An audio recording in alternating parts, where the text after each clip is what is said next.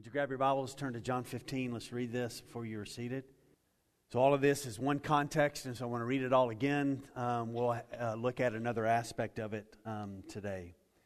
John 15, beginning in verse 1. So I am the true vine. My Father is the vine dresser. Every branch in me that does not bear fruit, He takes away. And every branch that does bear fruit, He prunes, that it may bear more fruit. Already you are clean because of the word that I have spoken to you. Abide in me, and I in you. As a branch cannot bear fruit by itself unless it abides in the vine, neither can you unless you abide in me. I am the vine, you are the branches. Whoever abides in me and I in him, he it is that bears much fruit. For apart from me you can do nothing. If anyone does not abide in me, he is thrown away like a branch and withers, and the branches are gathered, thrown into the fire, and burned. If you abide in me and my words abide in you, ask whatever you wish, and it will be done for you. By this my Father is glorified, that you bear much fruit, and so prove to be my disciples. And as the Father has loved me, so have I loved you. Abide in my love. If you keep my commandments, you will abide in my love, just as I have kept my Father's commandments and abide in His love. And these things I've spoken to you, that my joy may be in you, and that your joy may be full. Well, we had 6 more points about abiding that we were going to do, and we are not. I got to looking at things yesterday, and then it led me to say, let's go back and look at this a little bit later, and it ended up being about 5.5 more hours last night of just kind of walking through this. And so we're going to, we had 6 more that I thought we were going to do today, but we're just going to do 3, and then we'll finish up this section on abiding next week. So we are looking at the words of Jesus in these days that are centered around the word abiding and fruit. Jesus tells us in verse 1 that He is the true vine. This is the 7th and last I am statement in the Gospel of John. He has already said He is the bread of life. He is the light of the world. He is the door of the sheep. He is the good shepherd. He is the resurrection and the life. And He said, I am the way, the truth, and the life. And this is the last one. I am the true vine. The true vine, this word true means genuine. It means the original. It means the supreme one, none other than Him. He is the only one who gives spiritual life, and so He is the true vine. This word connected to Jesus is used a couple other places in the Gospel of John. John said in John 1:9 that Jesus is the true light. He's the original light. He is the supreme light. In John 6:32, Jesus said that He was the true bread. He's the original bread. He is the real bread that has come down from heaven. And then in John 6:55, He said, my flesh is true food, the original food, the only food, and my blood is the true drink. And then so Jesus says, I'm the true vine. And then He said that my Father is at work as the gardener or the vine dresser. He is ever at work in the garden, in the church, working on cultivating among His people that they would bear fruit, they would bear more fruit, and then as verse 8 says, they would bear much fruit. So we began a few weeks ago looking at the principles in John 15, 1 through 11 about abiding. And there are 6 of them that we have seen so far. We have 6 more to go, and we will deal with 3. Here's where we have been. Abiding is commanded. 7 verses with 10 specific uses of the word in this section, abiding, absolutely critical. Jesus repeating this word over and over. So abiding is not an option for followers, it is commanded to us. Secondly, abiding has 2 primary meanings. One is salvation. We cannot remain in Christ and Christ remain in us unless there has been salvation. So one aspect of abiding is that we have come to faith in Christ. He lives inside of His people. And then in sanctification, we remain connected to Him by obeying the commandments, loving Him, and following Him. And so abiding means that we remain in fellowship. He in fellowship with us, and we in fellowship with Him. Thirdly, we talked about that when we abide, it means that we will bear fruit. Fruit meaning the Christ-like characteristics of His nature and who He is. They begin to be manifest in our life. And so again, Jesus here has this process of looking at fruit. He speaks of fruit. We will bear fruit. Then He uses the adjective more fruit, and then He gives it and He says much fruit. And so there's this increasing aspect toward maturity. And so abiding results in bearing fruit. And then last week we looked at that when we abide, it maintains our spiritual health. And so in verse 4, the second part and third part of that, as a branch cannot bear fruit by itself unless it abides in the vine, neither can you unless you abide in me. So if we want to develop and maintain our spiritual health, it is connected with knowing the Word, keeping our lives connected in relationship with Christ, and that keeps us healthy and bearing fruit. The fifth aspect of abiding is it reminds us of our position and His position. So in verse 5, Jesus repeats what He said in verse 1. He says, I am the vine, you are not the vine, you are the branches. And so one of the things that abiding reminds us of is that we are in desperate need of Him, that we are not the source, that He is the source of life. And so it reminds us as we abide in Him and remain in Him that He is God, we are not. He is the true vine, and we need Him. And so we are reminded of who He is and who we are and our position there. And then we closed last week that abiding is an exercise of the will that moves us into maturity. And so Jesus says in the last part of verse 5, whoever abides in me and I in him, he it is that bears much fruit. For apart from me, you can do nothing. This literally means nothing at all is what it means in the Greek. You cannot bear fruit in and of ourselves. We must remain and abide. So we cannot bear spiritual fruit without Him. He does the work of much fruit. But I would remind us that God develops and God does this great work, but we are also to work. This Christian life is described as fighting the good fight. It is described as running a race. It is described as standing firm and standing on the foundation. And so there are many words like that, taking up your cross and following me. And so He does the work, but we do work as well by submitting to Him and following Him. And so we have dealt with these 6 principles, and so let's begin to look at the 7th principle. It may say number 1 up there, but just ignore it or write it down. I don't know. I'm confused as well. My notes are a mess as I've kind of expanded this in these days. But this is the 7th principle. And abiding, and it's connected to those who don't know the Lord but claim to know the Lord. Abiding's neglect makes those in and around the church of no use. And again, we have been talking about this in these days that Judas has now gone from the room. And so Jesus is speaking to the 11. He is speaking to the 11. He is speaking to those who are abiding. Judas is the branch. It is not abiding. He's the branch that is cut off, and he has removed himself. He has turned away. He has gone to betray the Lord. And so this neglect of Judas's life and this neglect of people in and around Christianity makes their lives ultimately of no use. And so we are not speaking here in this point about believers.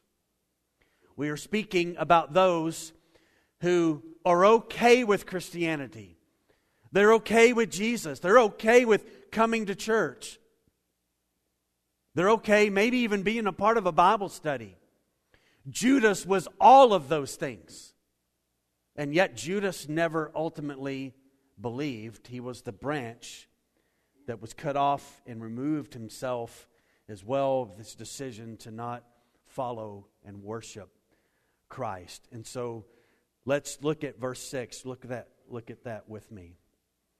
Everyone, if anyone does not abide in me, he is thrown away like a branch and withers, and the branches are gathered, thrown into the fire, and burned.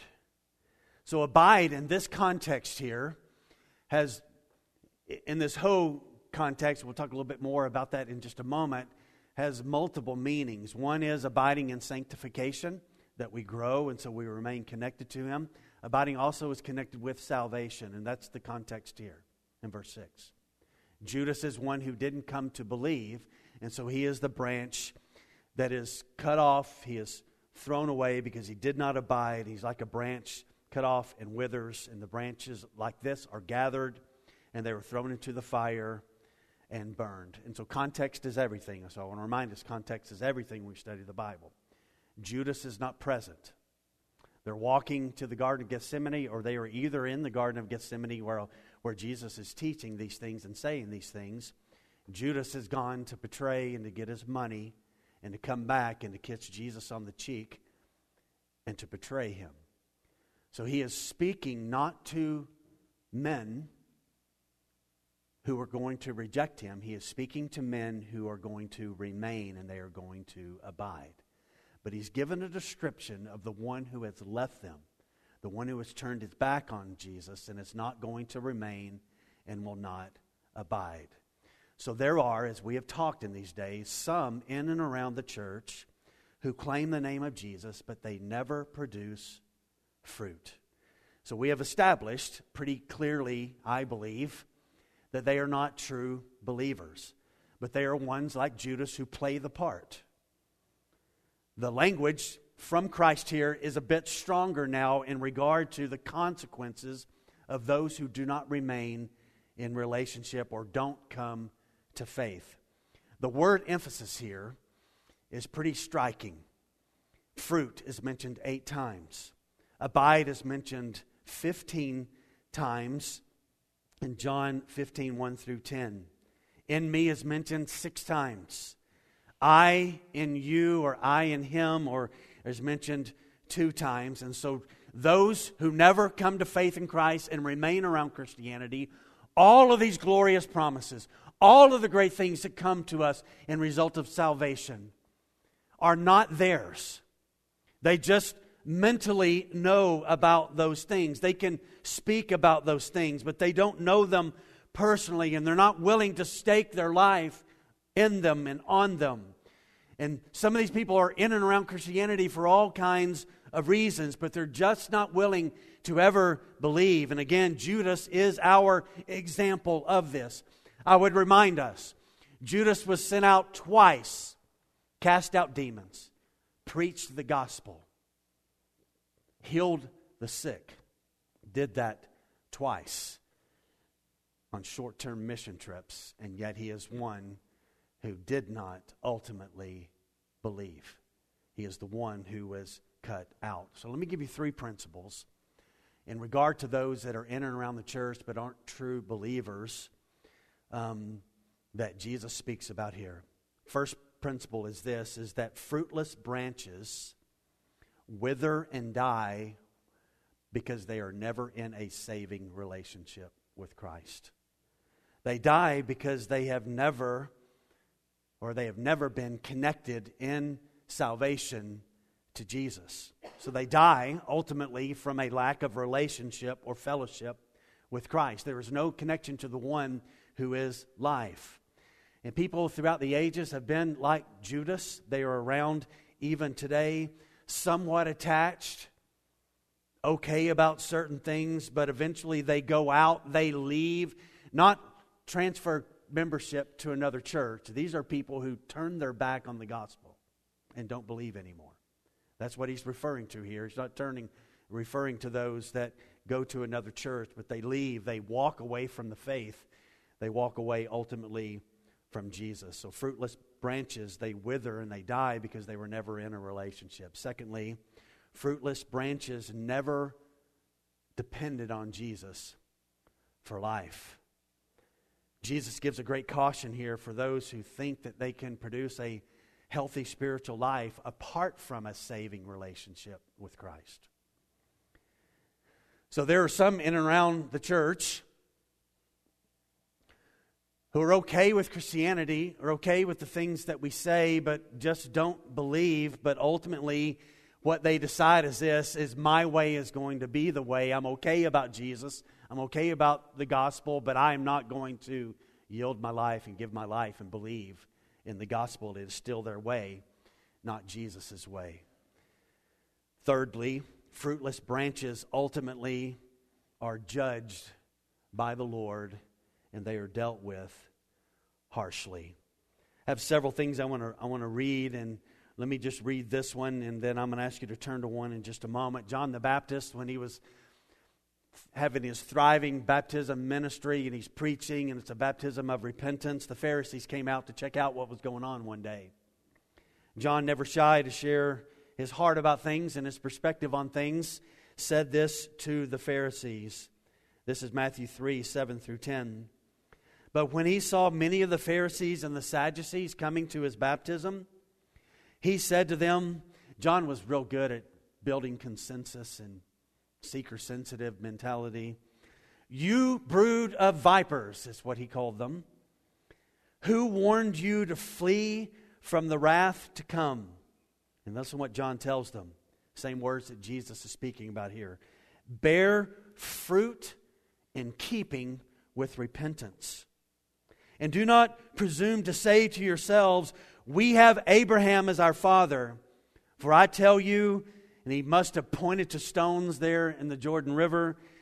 He says these words, God is able from these stones to raise up children for Abraham. And even now, John tells them, the axe is laid to the root of the trees. And every tree, therefore, that does not bear good fruit is cut down and thrown into the fire. Always, Scripture interprets what? Scripture. So here's Matthew, John quoting John the Baptist, quoting Jesus, saying the same theme. Those that don't produce authentic biblical fruit from a saving relationship with Christ, they are cut off from the gospel and ultimately judged and cast from God's presence for all of eternity. So Jesus, emphasizing here, there are those who never produce fruit but speak the language. They are, remember in the upper room when Jesus said, one of you is going to betray me, and they all look around the room and none of them suspect Judas is one that's going to betray. But his heart had never connected, but Jesus knew his heart, and ultimately only God really knows those who are his. But there are some ways that we can get some indication that is connected to fruit. And so John the Baptist says that. Jesus says that here. Now I want you to go to Matthew 13 for a moment.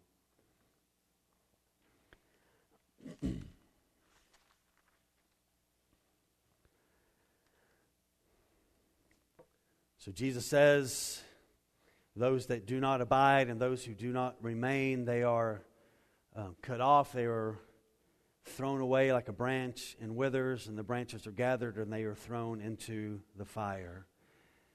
And so the deepest consequences are given to those who play the game of authentic faith, but they are not true believers. And so Jesus gave a parable and an explanation of a parable in Matthew chapter 13. So if you would look with me in verse 24.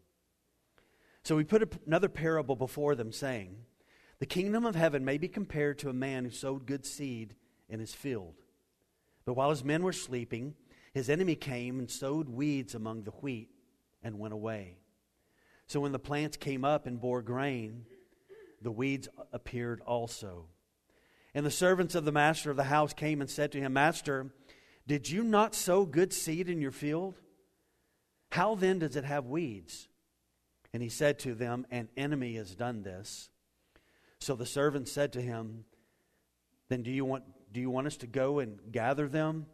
He said, no, lest in gathering the weeds you root up the wheat along with them.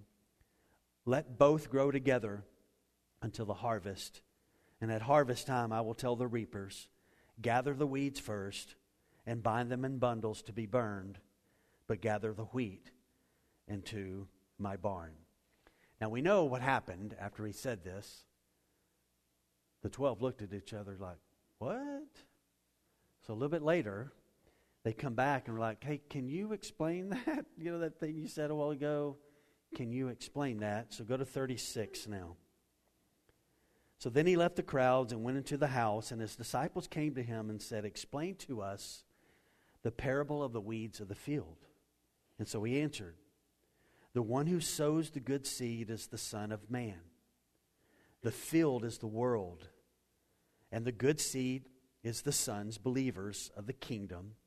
The weeds are the sons of the evil one. And the enemy who sowed them is the devil.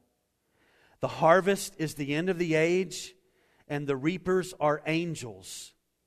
And just as the weeds are gathered and burned with fire, so will it be at the end of the age. The Son of Man will send His angels, and they will gather out of His kingdom all causes of sin and all lawbreakers, and throw them into the fiery furnace.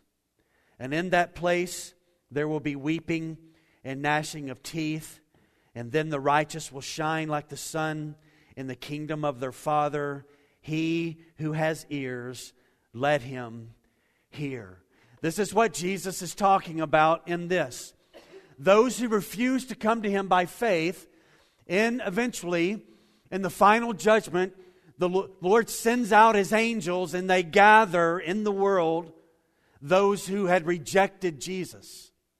And they are cut off from relationship.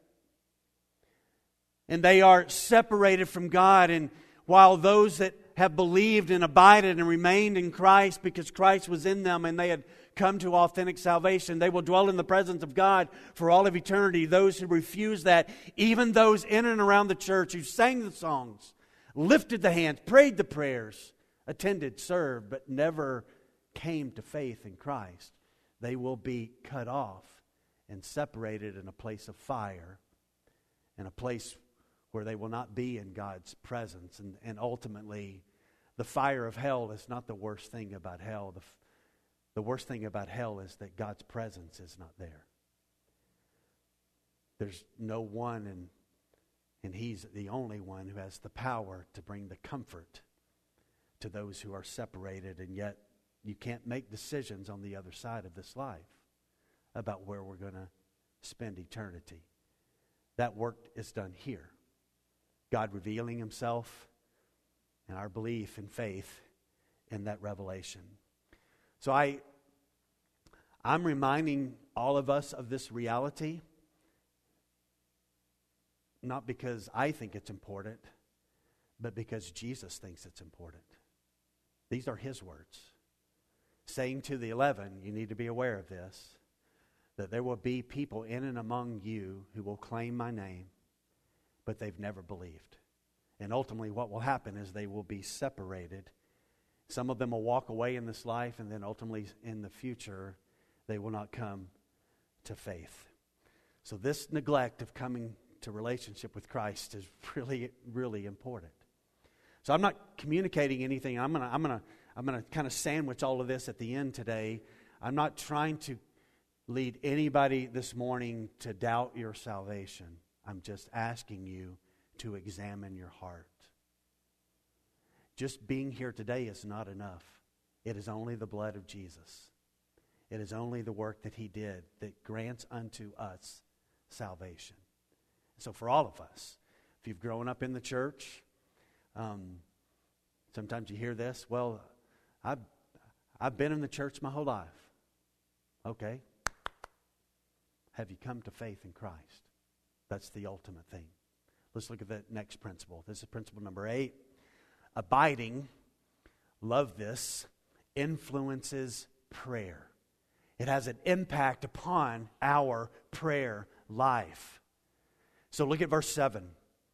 If you abide in me, and my words abide in you, ask whatever you wish, and it will be done for you. Now, there's a lot of craziness out there in evangelical land, particularly in the West, in regard to this verse. So let's make sure we get the actual meaning from Jesus about these next instructions about abiding. So let me make this statement. Prevailing prayer, prayer that works and has an impact, is connected to abiding in Christ and is connected to being filled with His words. So prevailing prayer is connected to abiding in Christ and His words. And so Jesus here says there are two great implications, there are two great musts in regard to our prayer life that we must have a part of our prayers every time we pray. One is this: we are abiding in His presence. So look what He says there. If you abide in me, if you are, again, this is describing someone who has come to faith in Christ, but is also describing someone who is maintaining and developing this relationship in their sanctification. So if you are abiding and remaining in me, you've come to salvation. You are remaining in me and walking in the truth and walking in obedience. So that's the first condition. We must abide in His presence. If we are a true branch, we do that in salvation. That happens naturally. We are in Him. He is in us. But there also must be that aspect of our sanctification where we, by discipline, are remaining and walking with Him. So the first condition for answered prayer. Listen, the first condition for answered prayer is to keep our relationship with Christ alive by walking in obedience with Him. You can't just live however you want to live and say, okay, God, here's my stuff. I want to lay at your feet. Do your work. God has always, look at the Old Testament, blessed obedience. He told the nation, you're going into this land. It will go well with you in only one way: if you will embrace every word that comes out of God's mouth. Joshua told the people that. Moses had told the people that. And God had communicated through Moses and Joshua to the people. It is critical that we walk with God. God blesses obedience. So He says, if you abide in me. Now let me just touch on this for a moment. Keep in mind, Judas is not present. Now today, all over the world, all kinds of prayers are going out in Jesus' name at the end of the prayer. Is He obligated to answer the prayers of those who have not believed in Him? I would say He's not. He's not obligated, and yet this is what makes God so incredible. Even those who are broken and have rejected Him, sometimes He can even answer their prayers. But I would stress this: He's not obligated to do so. The context, again, I want to remind us, the context is He is speaking to those 11 who are abiding and remaining in relationship with Him. So in salvation, we are His. He is in us. When we pray, because we are His, He listens. There is more of an obligation to His people and those that He is in as temples of the Holy Spirit to answer their prayers. And He's also has a tendency as well, as we've talked already, to answer the prayers of those that are walking in obedience and remaining in Him. And so one of the conditions of prayer is that we are abiding, and part of that is salvation, and we are abiding in our sanctification, in our pursuit of Him. So the second condition to the answer of prayer is connected to the words. So look again. Look what He says in verse 7. If you, or when you, abide in me and my words abide in you, ask whatever you wish, and it will be done for you. Here's the second condition for answered prayer: that the words of Jesus abide in us. So when His words are alive and abiding in us, guess what we will naturally pray? We will pray the words of Jesus. When the words are alive and our lives are filled with it, and we're filling our mind, memorizing, reading it, with our friendships and in our families, talking about the truth of God, and His Word is alive in our lives, then we will naturally pray in line with the words of Jesus. They will simply flow out of our heart and from our mouth in regard to our prayers. For those who are not in a saving relationship with Christ and are not abiding in Him, His words will not be filled in their lives. And so this condition is connected to the truth being alive in us and the truth abiding in us, the words of Christ. And so as we abide in Him and His words abide in us, our prayers, watch this, our prayers are naturally shaped and conformed in the direction of the will of God. So we're not asking silly requests. We are asking the way Jesus taught the 11 in Luke 11, or the 12, when they watched Him pray one day and they said, "Can you teach us how to pray like that?" And so Jesus said, "Here's how you pray. You pray first of all in line with the name of God. Our Father who art in heaven. You are otherworldly, hallowed, honorable, exalting is your name." So when we pray, one, we pray in line with the nature and the name of God, His character, His glory. Secondly, we pray in line with His abiding presence, this saving work that He has done in us. And thirdly, we pray in line with the words of God, what has been taught and what has been set forth. Let me share a verse. Listen to this. Here's how we ought to pray. This is why the Word of God ought to be so important in our lives. Paul wrote to the church in Colossae, in Colossians 3, verse 16. He writes these words, "Let the word of Christ dwell in you, abide in you, exist in you richly, teaching and admonishing one another in all wisdom, singing psalms and hymns and spiritual songs with faithfulness in your hearts to God." So he says, let the word of God dwell richly in you. Jesus says, here's a second priority in regard to answered prayer, is the words of God are alive in our lives. And they pour from our heart, out of our mouth, in line with the name and the nature of God, to His glory as we are abiding in this saving relationship that He has worked in our lives. So it's His name, it is His presence, it is the words that are to guide our prayers. And then Jesus says, so ask whatever you wish.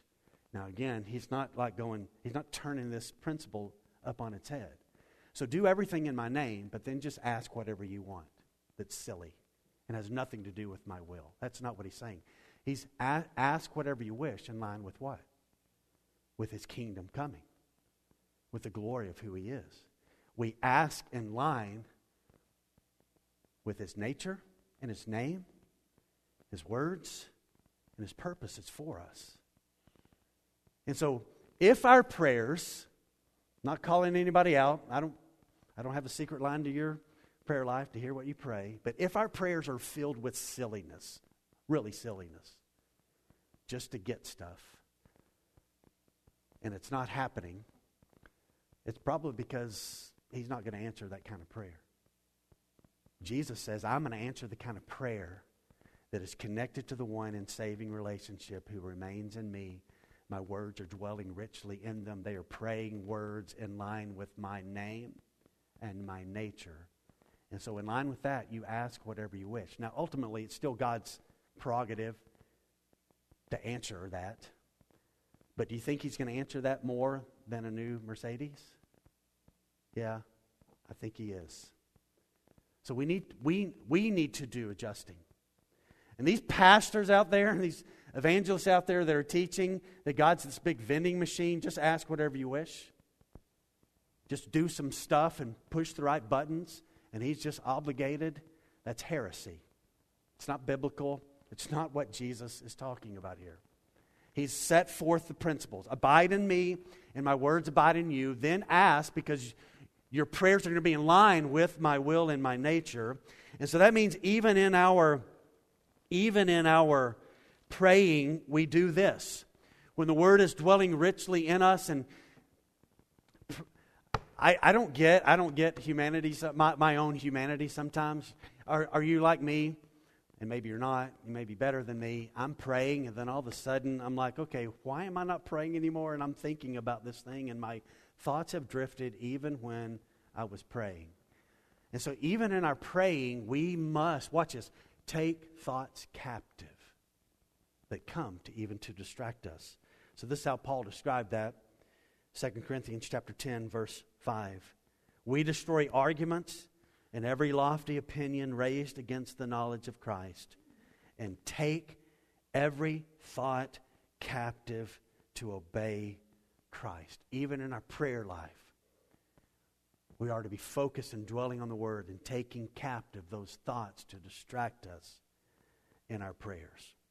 So this ask whatever you wish is not for the benefit of self, but we would pray in line with God's will and God's desires. And so those who abide in Christ and His words, they will pray rightly and they will pray biblically in line with God's words. So let me give you again, here are the 3 priorities of prayer.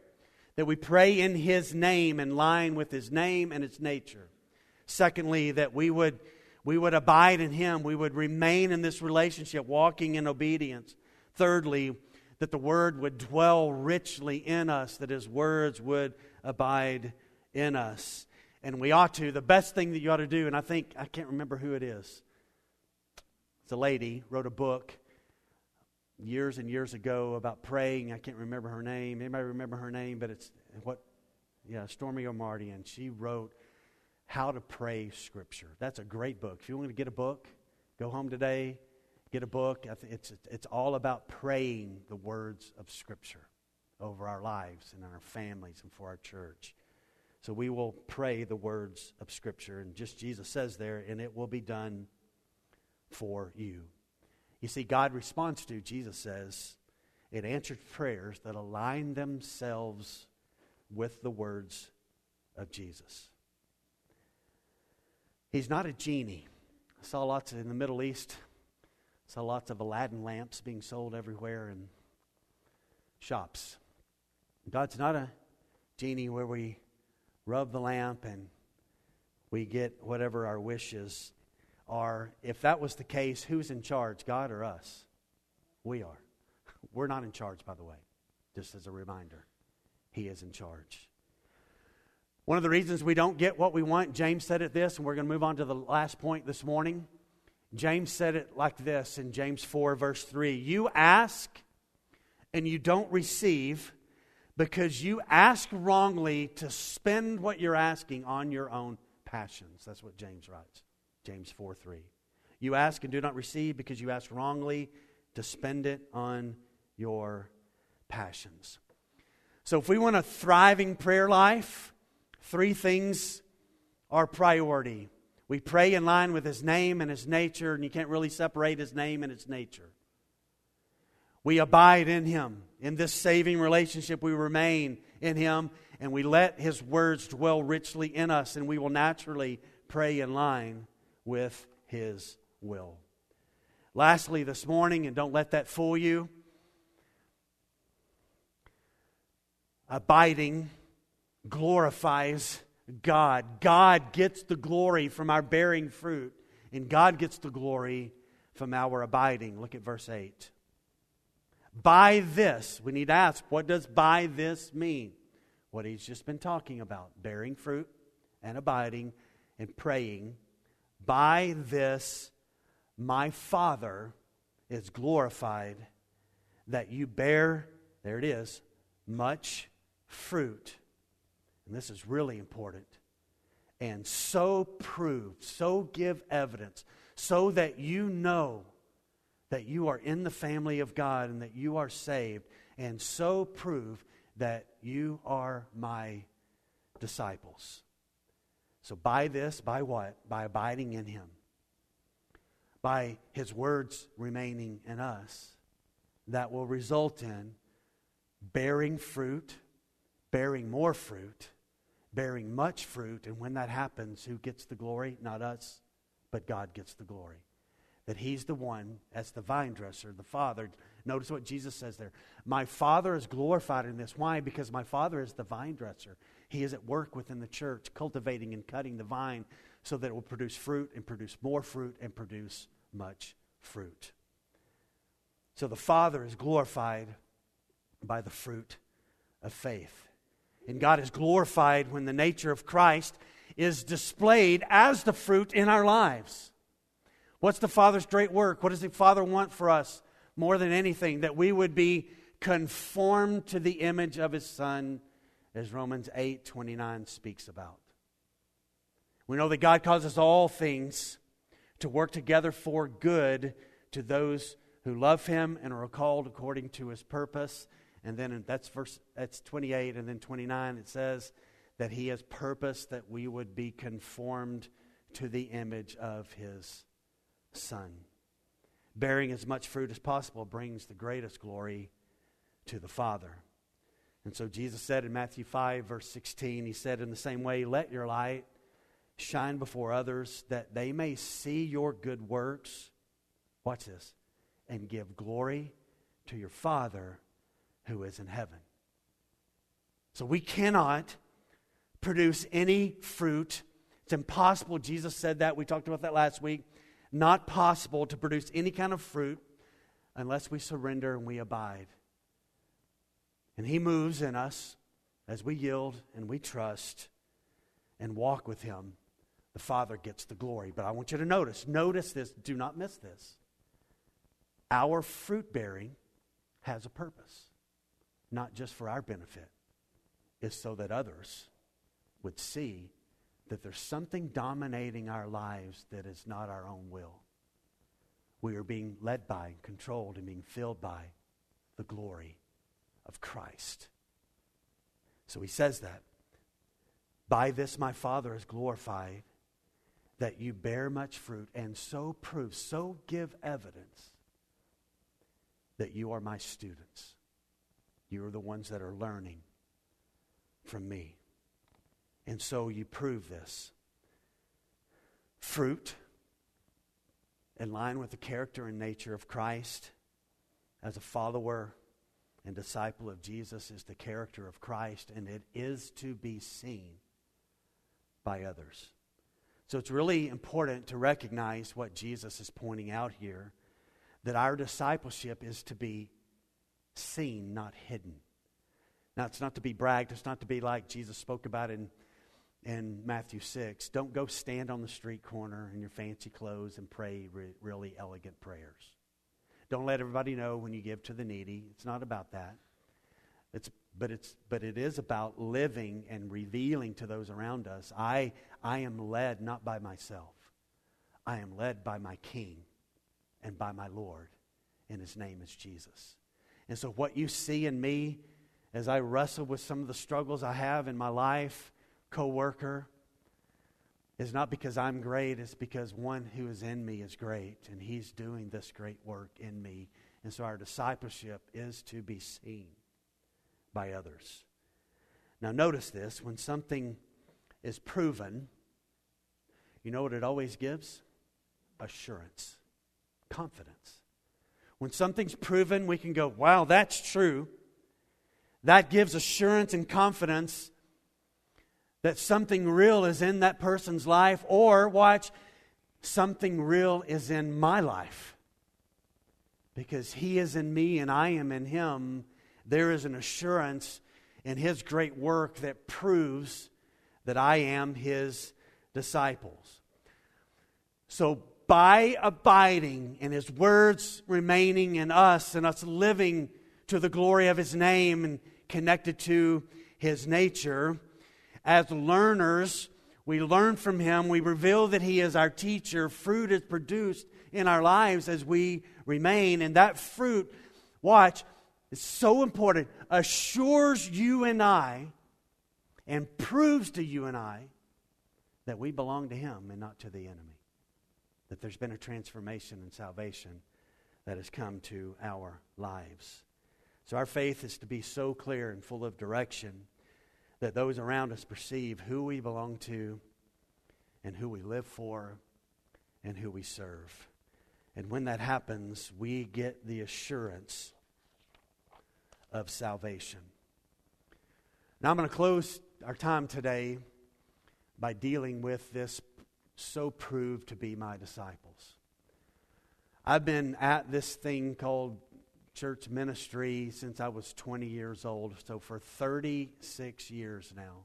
In November, I became a youth minister at age 20 when I was a sophomore in college, and so I've been at this for 36 years. And when I look back over those 36 years, there is one predominant theme that has risen to the top in those 36 years that I hear people in the church ask more than anything else is, how do I know? How do I know that my salvation is secure? Can I lose my salvation? Is there something that I can do where God turns his back on me and walks away? So what I would like to do is walk through. Are y'all okay about reading Scripture? Y'all okay about that? So what I'd like to do is I'd like to show you what Jesus said, what Paul said, what John said, and what Peter said about the assurance that proves and reveals to us that our salvation as his disciples is secure. So according to Jesus in John chapter 15, abiding has three, these aren't going to be on the screen, so if you are taking notes, you won't see these. Abiding has three strong implications, three strong things. First one is this: abiding describes our salvation. And so Jesus in John 15 begins to describe this, that he is in us and we are in him. That is a description of salvation. At salvation, God comes to reside inside of us and we are in him. So this language of I and you and me, this is a picture of salvation. So abiding has that first picture. It describes our salvation. Secondly, according to Jesus in John 15, abiding describes the process of our developing and growing sanctification. It describes the process of our developing and growing sanctification. So we've talked about that over and over in these weeks. We will bear fruit, more fruit, and then what? Much fruit. So there's abiding pictures this growing aspect of our sanctification from our salvation. Thirdly, and really importantly, abiding also describes the security of our salvation. I have some great news this morning. Everyone in the room who is a child of God and you are not relying on your own strength and your own works, but you have fallen onto the nature of Christ and the work of Christ. The Trinity, listen to this news. The Trinity lives inside of every believer. Every believer, the Trinity does. Well, I thought the Holy Spirit does. Yeah, he does. But Jesus says the Father lives in us, and Jesus says that he lives in us. So this great security that comes to us is connected to the Trinity living inside of God's people. All three of these must be kept in mind in the section from Jesus. And with each of them, they are critical for you and I to understand that abiding is connected to our salvation. Abiding is the process of developing and our growing sanctification. And abiding describes the security of our salvation. So I want you to go to John chapter 10. So I want to close our time today by spending it defining what happens at salvation and why what happens at salvation assures us that our salvation is secure and that we cannot lose our salvation. So we're going to journey through the Scriptures to see this great truth. And here's the reality. Either we can lose our salvation or we cannot. There's not a middle ground about this. We either can lose it or we can't lose it. And I want to show you that there's not a middle ground or there's not another option, that the Trinity in us is our security, and that is what Jesus is stressing in John 15, an aspect of that assurance. John 10, verse 28. Jesus speaking here, I give them eternal life, and they will never perish, and no one will snatch them out of my hand. My Father, who has given them to me, is greater than all, and no one is able to snatch them out of the Father's hand. Notice this, here's why this can happen. I and the Father are one. Look, He gives eternal life. We are placed in His hand at salvation, the Father's hand. We are in the hand of Jesus at salvation. No one, because the Father and the Son are one, no one, not even ourselves, can remove us. I want to remind you, we looked at it last week, Jesus said to the 11, all of you are clean. The one that was unclean had already gone. He'd removed himself from the room. He's getting his money to betray Christ. In just a few hours, one who is clean by the name of Peter, what's he going to do 3 times? He's going to deny. So not even Peter, in his denials, could remove himself from the hand of the Father and the hand of the Son. Go to John 14 now. I've done all these in order, so we're just going to keep working our way to the right. Verse 23. Again, this is Jesus' description of our security. We're going to kind of go a little faster now.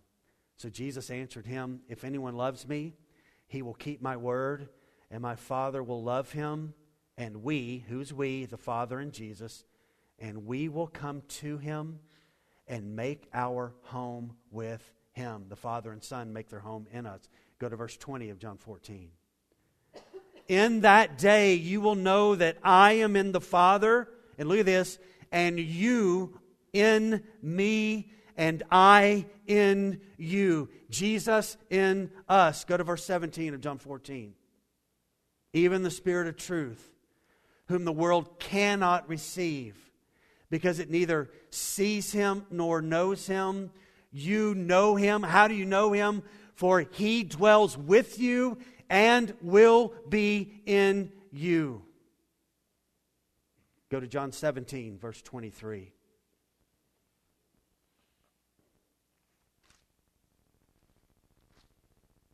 I and them, you and me, that they may become perfectly one, so that the world may know that you sent me and love them even as you loved me. Watch. Isn't that incredible? Do you see words of Jesus? I am in you. The Father is in you. The Spirit is in you. And there's nothing that we can do to remove us from His hand. Now to go to Romans 8 and see what Paul has to say about this.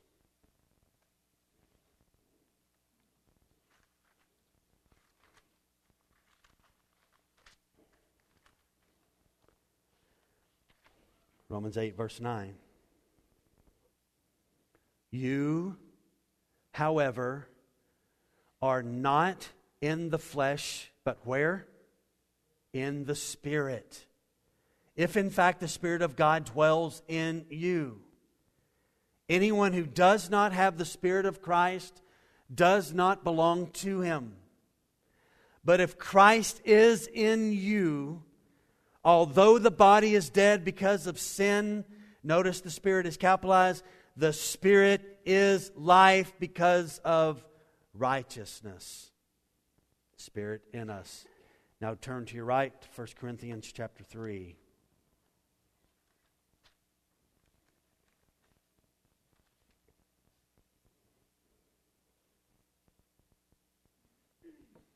This one's amazing.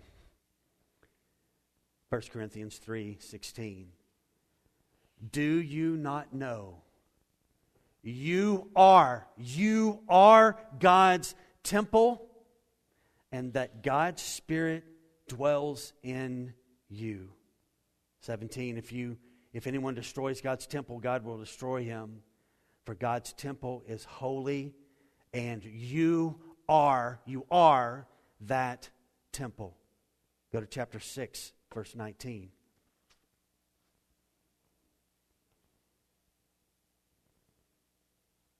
Do you not know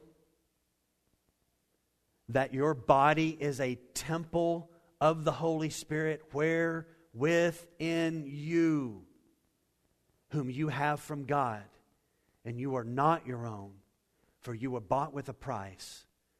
So glorify God in your body. Go to 2 Corinthians now, chapter 6.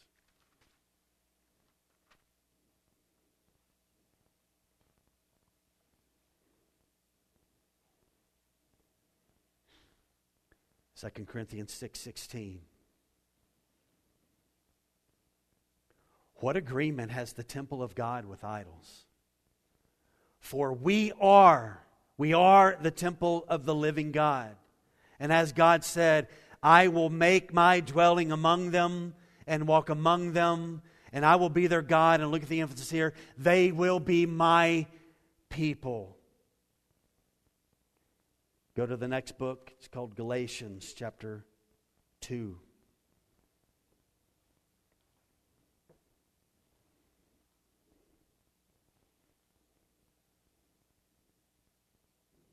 And then we're going to Ephesians 2.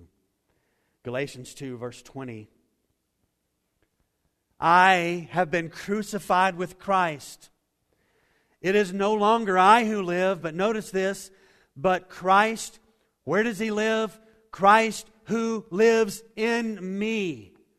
In the life I now live in the flesh, I live by faith in the Son of God who loved me, and He gave Himself for me. Ephesians 2 now. I hope you're not offended by reading Scripture. I know you're not, but it's going to end soon. And I'm going to crush this idea that we lose our salvation. Ephesians 2:22. In Him, you also are being built together. Built together into what? Into a dwelling place for God. Who's doing that work? By the Spirit. He is building us together into a dwelling place, a temple of the Spirit, and the Spirit is doing this work. Go to the next book. It's called Colossians. Or no, it's not. Philippians and then Colossians. Colossians 1. This one is so good.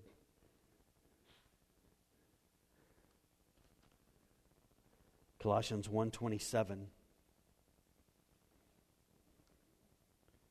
To them, God chose to make known how great among the Gentiles are the riches of the glory of this mystery. What is this great mystery? What is this great glory? It is Christ where?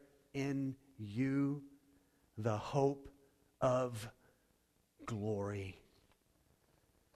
Go to 1 John, just next to Revelation, to the left.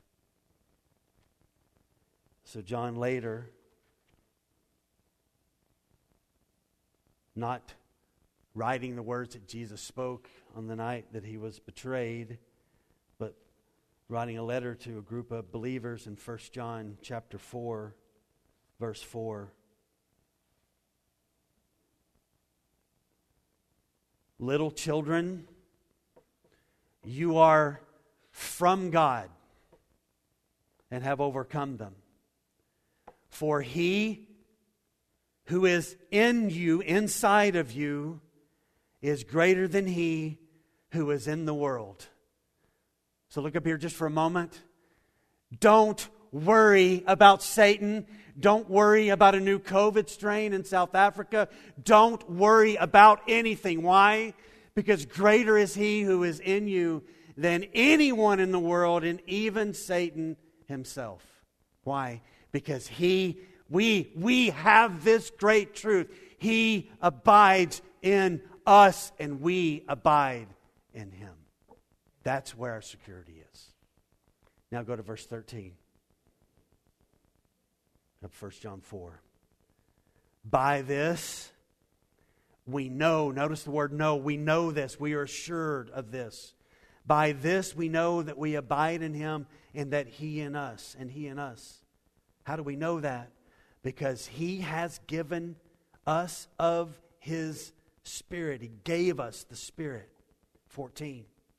And we have seen and testified that the Father has sent His Son to be the Savior of the world. And whoever confesses that Jesus is the Son of God, watch what happens. God abides in him, and He in God. 16. So we have come to know and to believe the love that God has for us. God is love. And whoever abides in love, guess where they stay? They abide in God. And guess what God does? God abides in him.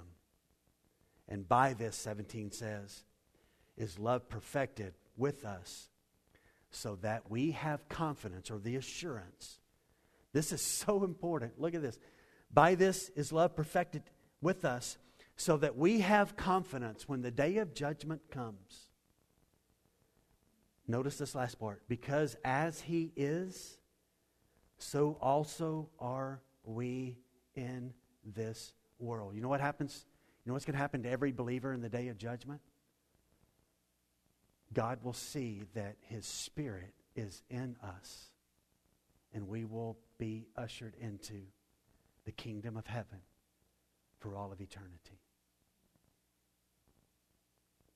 If that's not enough, how about one more?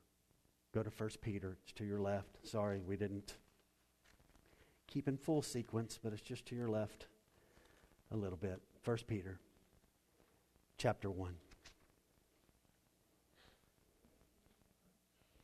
This is Peter's description of our security. 1 Peter 1, verse 3 and following. Peter gets excited, just starts worshiping. Blessed be the God and Father of our Lord Jesus Christ. According to the Father's great mercy, what did he do? He caused us to be born again to not a dead hope, to a living hope. How was this done? Through the resurrection of Jesus Christ from the dead. Now look at 4.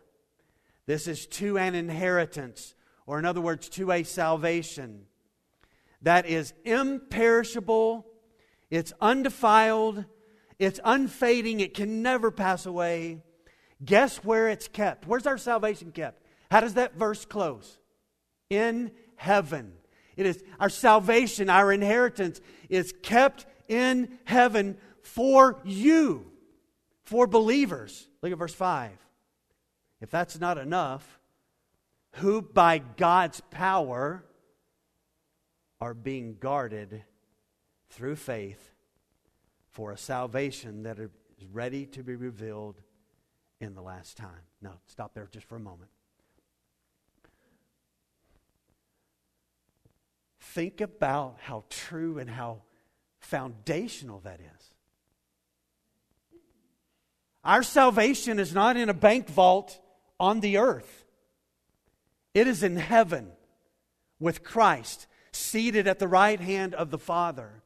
And our salvation, watch, is being kept in heaven, guarded through faith. Kept in heaven. We are in his hand. We are in the Father's hand. He is in us. We are in him. The Father is in us. The Son is in us. The Spirit is in us. We are in the Father. We are in the Son. We are in the Spirit. And our salvation that's ready to be revealed in the last time is being kept in heaven, undefiled, unfading, imperishable, until the final aspect of our salvation is revealed. And until then, here, it's hard. It's hard here. But this faith that we have is tested. So look what Peter says in 6. So he says, in this you rejoice, knowing that your salvation is secure, though now for a little while, if necessary, you have been grieved by various trials. Look what these trials produce in verse 7. So that the tested genuineness of your faith, that's more precious than gold that perishes, though it is tested by fire, may be found to result in praise and glory and honor at the revelation of Jesus. And though you have not seen him, you love him. And though you do not now see him, you believe in him and rejoice with joy that is inexpressible and filled with glory. Why? Because look at 9. We will obtain the outcome of our faith, the salvation of our souls. We could actually look at more. After about 5.5 hours last night, I kind of quit looking and reading in the New Testament at all these incredible things. Those are enough. This theme of God in us and we in God permeates the New Testament. Do you see that? Permeates the New Testament. Therefore, the shift that needs to be made in our understanding of the doctrine of the security of our salvation needs to be made by us, not the writing of Scripture and the Spirit's leading. The preponderance of the amount of Scripture does not at all lean toward the losing of salvation. It leans toward that our salvation is secure.